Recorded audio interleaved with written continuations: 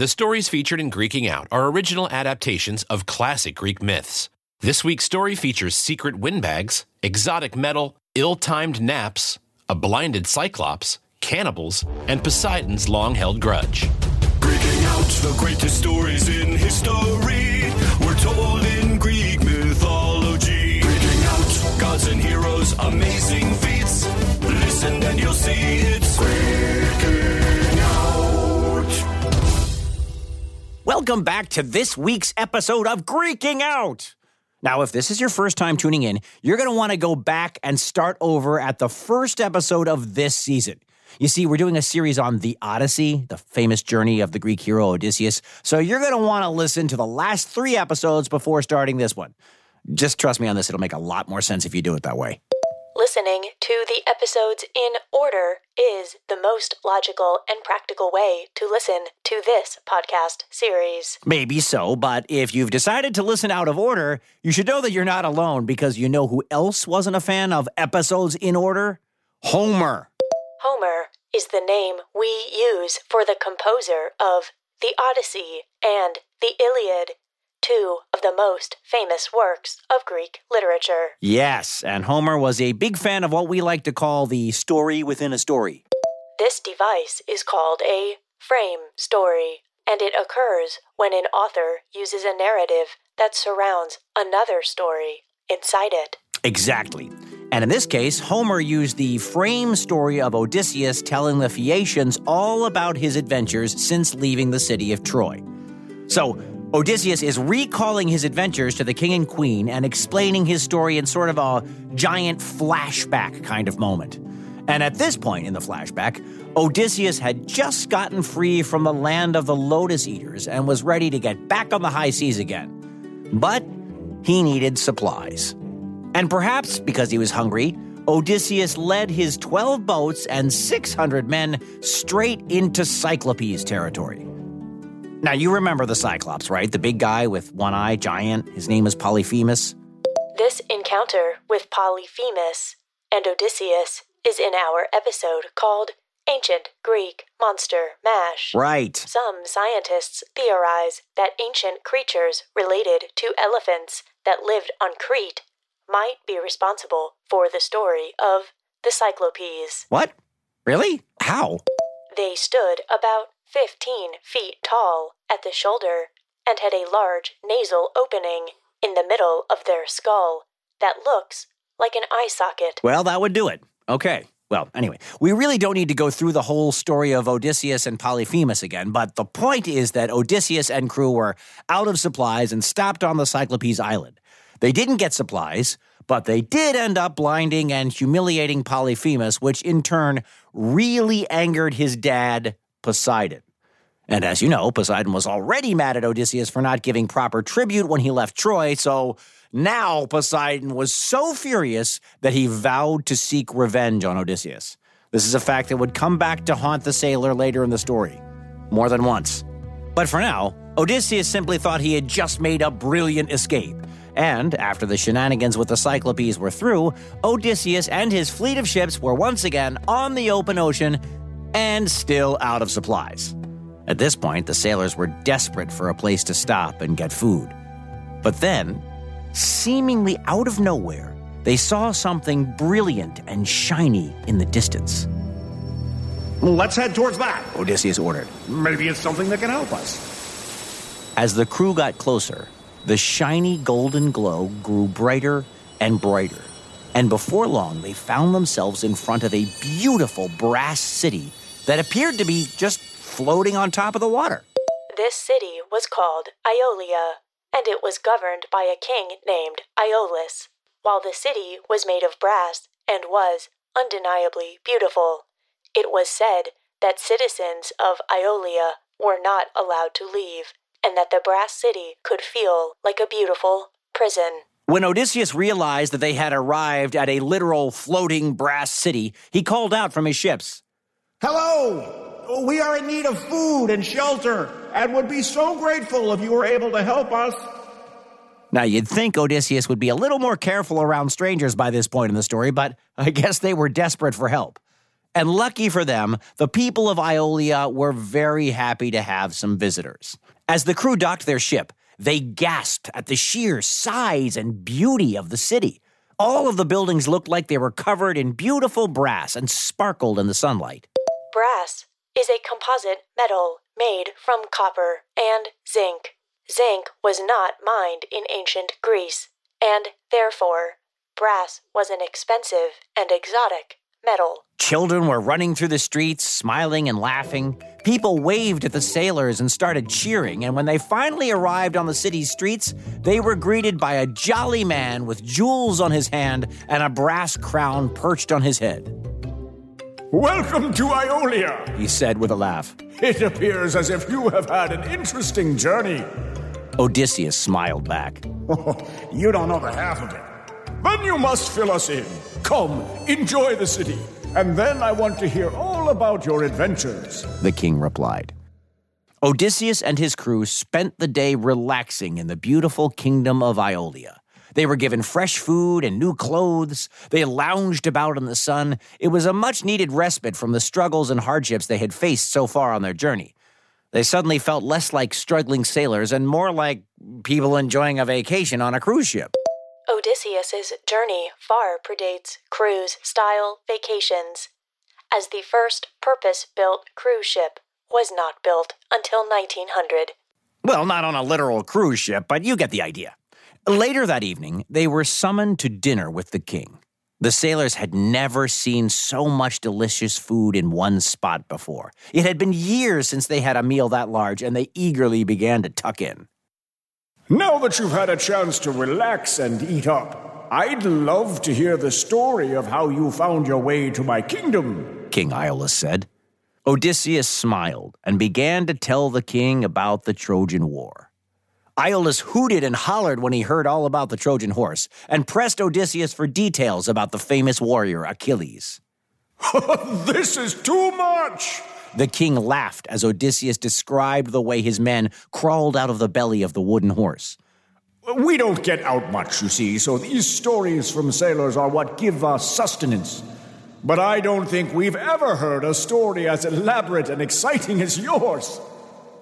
It had been a while since Odysseus had an eager audience, and he rather enjoyed putting on a show for the crowd. He told them all about what happened since they left Troy, and when he finished explaining the latest debacle with the Cyclops, King Iolaus frowned. Oh, Poseidon is not someone you want on your bad side, he warned. The journey home might be harder than you think. Odysseus politely smiled at the king, but didn't really take his comment too seriously. I mean, after all, what could possibly be harder than spending 10 years at war against an opponent with unbreachable walls? Or trying to stop his men from eating hypnotic fruit? Or escaping a hungry Cyclops? I mean, things had to be smooth sailing from here on, right? That is an illogical statement. Just because bad things have happened doesn't mean more bad things won't happen. Hey, it's called optimism, Oracle. People choose to believe good things are in store for them sometimes. Sounds fake, but okay. Later that evening, Odysseus received a summons from the king, inviting him to join him in his private chambers. Odysseus, I felt so moved by your story that I decided to give you a present, he said. Follow me. He led Odysseus down a narrow hallway to a little room guarded by several soldiers. The king grinned at Odysseus as he took out a large brass key, unlocked the door, and stepped inside. Odysseus followed, eager to see what all the fuss was about. Inside the room was a small table, and on top of this table lay a bag. It looked simple enough, but upon closer inspection, it was clear that this bag was made of fine leather and held together with several golden cords. This kind of craftsmanship was typically only found on objects that belonged to the gods. Odysseus took a sharp breath and was about to ask the king for more information when suddenly the bag moved. It seemed to both puff and shrink in size, shifting this way and that. It looked like something was crawling around inside. But what? I really hope there's a puppy inside that bag, Odysseus said. The king chuckled. Oh, trust me, it's better. while the king is stating his personal opinion and not an actual fact. Many people love puppies, but you should not put puppies in bags. True fact. Thanks, Oracle. The king began to tell Odysseus a rather interesting story. The other day, I received a fascinating visit from none other than Hermes, messenger of the gods. He told me that Zeus and Poseidon had a fight, and that Zeus punished him by taking away his winds for 5 days. Zeus wants me to hold on to them and give them to Poseidon when the punishment is over. Odysseus just stared. So that's wind inside that bag? Again, the king chuckled. Yes. Would you like me to show you? The king opened up the bag just the tiniest bit, and Odysseus felt a gust of wind hit him square in the face. The sensation was startling, but also comforting, like he was sailing home on the finest breeze he could imagine. Nice, isn't it? The king said. Odysseus was so shocked that he couldn't even reply. A bag of wind from the gods? And here he was thinking he had seen everything. Now, I am supposed to give this to Poseidon, but what if I let you borrow them instead? If I let out that breeze we just felt, it will take you straight home to Ithaca. You won't even need to row. Wind is created when hot air rises and cooler air moves in to fill the void left behind. The processes and impacts of wind are called Aeolian processes and Aeolian impacts. Odysseus smiled at the thought of his crew relaxing on the deck of his ship while the wind pushed them safely across the seas back to Ithaca. That would be incredibly generous, but why would you help me? Odysseus asked skeptically. Because Poseidon will never let you make it home after what you did to his son, the king explained. But with this bag, you will have the west wind at your back, and the rest under wraps. Poseidon can't send a storm or bad weather after you if he doesn't have the winds. Yeah, but what's in it for you? I will never leave this island, the king explained. But I want my name to be remembered. Let it always be known that Iolus was the one who helped the great hero Odysseus make it home safely.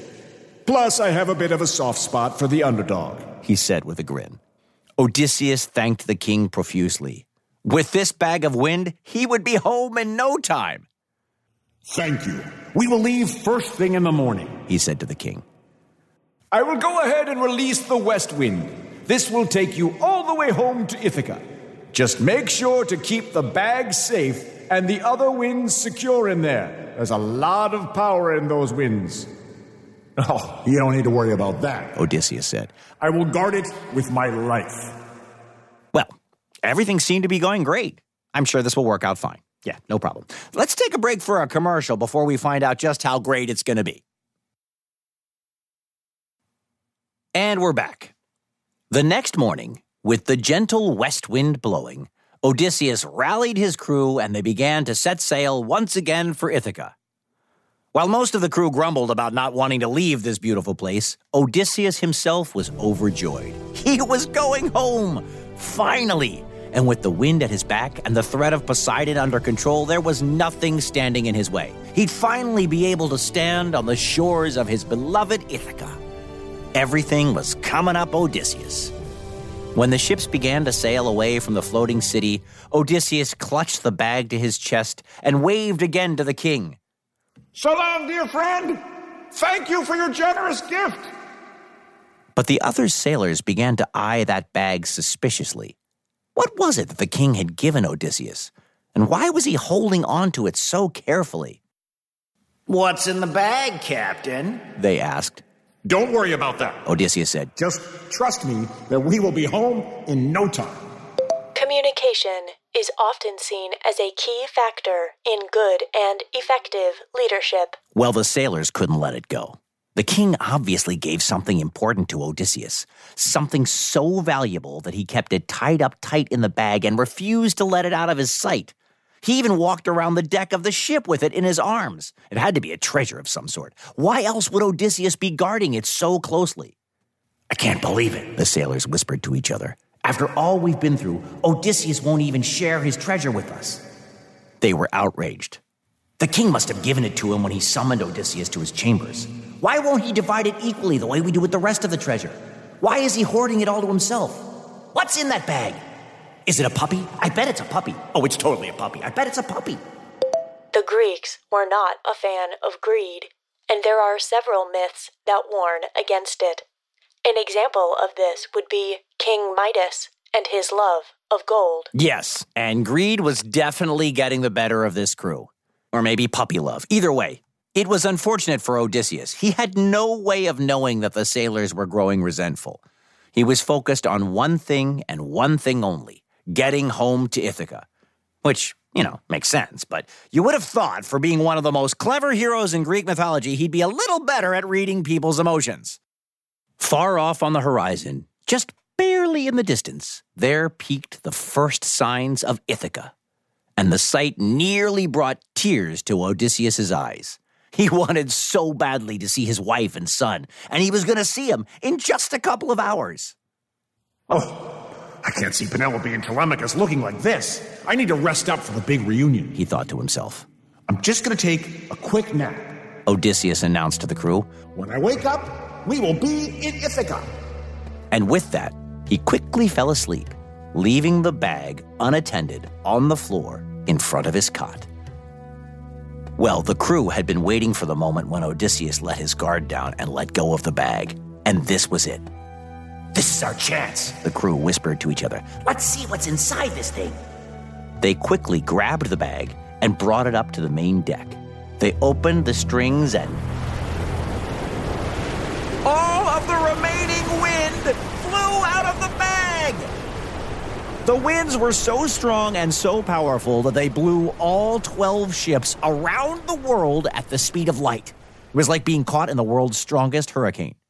Some of the strongest hurricanes have wind speeds of around 200 miles per hour. Right, and this was probably faster than that. Have you ever blown up a balloon and then let the air out? I don't have hands or a mouth, but yes, I know the image you mean. Well, that's kind of like what happened with the ships. They were ping-ponged across the ocean again and again and again, kind of like the way a balloon ricochets around a room when the air is released. Now, obviously, this commotion was enough to wake Odysseus up from his nap, and when the winds finally died down, he ran up to the deck. What happened? We were just in the bag was the... The crew stuttered as they tried to explain. We just wanted to see what was in the bag. Wind, you idiots! Odysseus yelled. Wind was in the bag! Well, yeah, we know that now. Where are we? He cried. We were so close to Ithaca, and now... Odysseus stared out at the open water. There in the distance was a shimmering gold light. It looked vaguely familiar. It was... the floating city of Iolia. No! Odysseus cried. Tell me we are not back where we started. We were so close! Odysseus took his head in his hands and began to cry. We're so close! How did we not get there? We were so close! The other sailors looked at one another and tried to apologize. Odysseus took a deep breath. It's okay. King Iolaus will know what to do. Maybe there's another wind we can borrow or something. When the ship was close to the floating city, Odysseus yelled out, Hello there! We're back! Funny story. You see, the bag, the bag that you sent us? King Iolaus looked down at Odysseus as he explained the whole tale. And then they let the wind out of the bag, and it blew us right back here, of all places. Maybe you can help us? The king shook his head slowly. Odysseus, you must have truly angered the gods. You are really cursed. I am not going to risk my kingdom by helping you twice. You are on your own. The Greeks knew it was a foolish endeavor to go against the gods. They did not want to get on their bad side. Odysseus and his crew had no choice but to sail away. And since there was no more wind to be had, They were forced to row and row and row, every one of them thinking over the actions that had brought them to this point. It was hours or days later when they again spotted land. This wasn't the fair shores of Ithaca, they knew, but any land would do for an exhausted crew. Let's stop here and regroup. We can figure out where to go next, Odysseus said as they anchored the ships in the harbor and got out to explore this mysterious island. The island was beautiful, surrounded by blue lagoons and luscious greenery. Odysseus and his crew had found their way to Lystragonia, an island that is found in modern-day Sicily. Yes, and while it certainly was beautiful, Lystragonia was a dangerous place. It was home to wild animals and deadly plants that could be fatal to Odysseus and his crew, and the island was also home to a clan of dangerous, blood-sucking cannibals. Cannibalism, also known as anthropophagy, is the eating of human flesh by other humans. And it's gross.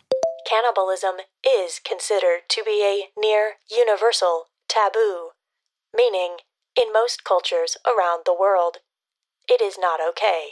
Yeah, and usually if it's in a story, it's done by the bad guys. It's gross. And to make matters worse, these weren't just any run-of-the-mill cannibals. The Lystragonians were a famous tribe of man-eating giants, led by King Lamus. And when these giants saw Odysseus's men wandering along the beach, they suddenly felt like they were at an all-you-can-eat buffet.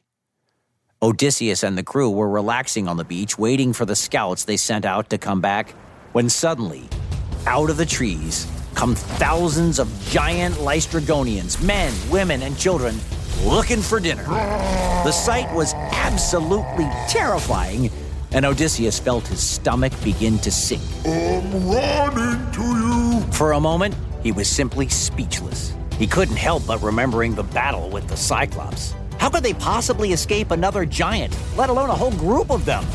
But when one giant scooped up one of his fellow sailors and stuffed him in his mouth like a potato chip, Odysseus was yanked back to reality. Everybody run! He said to his sailors. They all ran as fast as they could back to the ships. But the odds were not in their favor. The ground shook as hundreds of giants raced to the beach and started scooping up sailors in their sweaty fists. Even the sailors that managed to reach the boats were not safe. The giants simply flung boulders at the boats, bursting them into smithereens. And if that didn't work, they just picked the ships up in their massive fingers and snapped the boats in half. They laughed as they began to scoop the soldiers out of the water, devouring them whole. All Odysseus could do was run. There was no heroism in this disaster. It was only get out if you can. Odysseus remembered that one of his ships was anchored further offshore, and he led the small band of men who had followed him away from the harbor towards that remaining ship. All they had to do was get to that ship, and they could sail away faster than the giants could swim. The group swam as hard as they could, out past the wreckage of the fleet, past the limits of the harbor. They were almost there. They could almost touch the hull of the ship, when the Lystragonians noticed. A spear came out of nowhere and pierced a sailor like a fish in the water.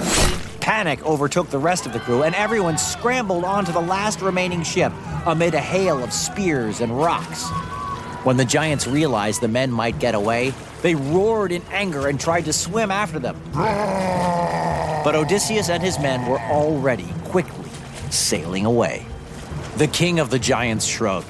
Let them go. We have 11 more boats filled with soldiers. Those ones were probably rotten anyway. 11 of Odysseus's 12 ships were destroyed and eaten by the Lystragonians. That equates to 91.6% of his entire fleet lost in a single day. And Odysseus was devastated. To lose that many men was heartbreaking. They had fought together for 10 years on the Trojan battlegrounds, and now they were all gone. We really must be cursed, he thought to himself. What are we going to do? The ship floated along for a few more days. It seemed like hope really was lost for good. Until one day. Odysseus! There's land in the distance! It's some kind of island. Odysseus' ship approached the island of Aea, home to the famous sorceress Circe. Maybe she could help. After all, Odysseus was in desperate need of some magic. Freaking out. That's it for this week, but come back for next time when we encounter some familiar faces. Listen and you'll see it's freaking out. National Geographic Kids Greeking Out is written by Kenny Curtis and Jillian Hughes and hosted by Kenny Curtis, with Tori Kerr as the Oracle of Wi-Fi, audio production and sound design by Scotty Beam, and our theme song was composed by Perry Grip. Dr. Diane Klein is our subject matter expert, and Emily Everhart is our producer.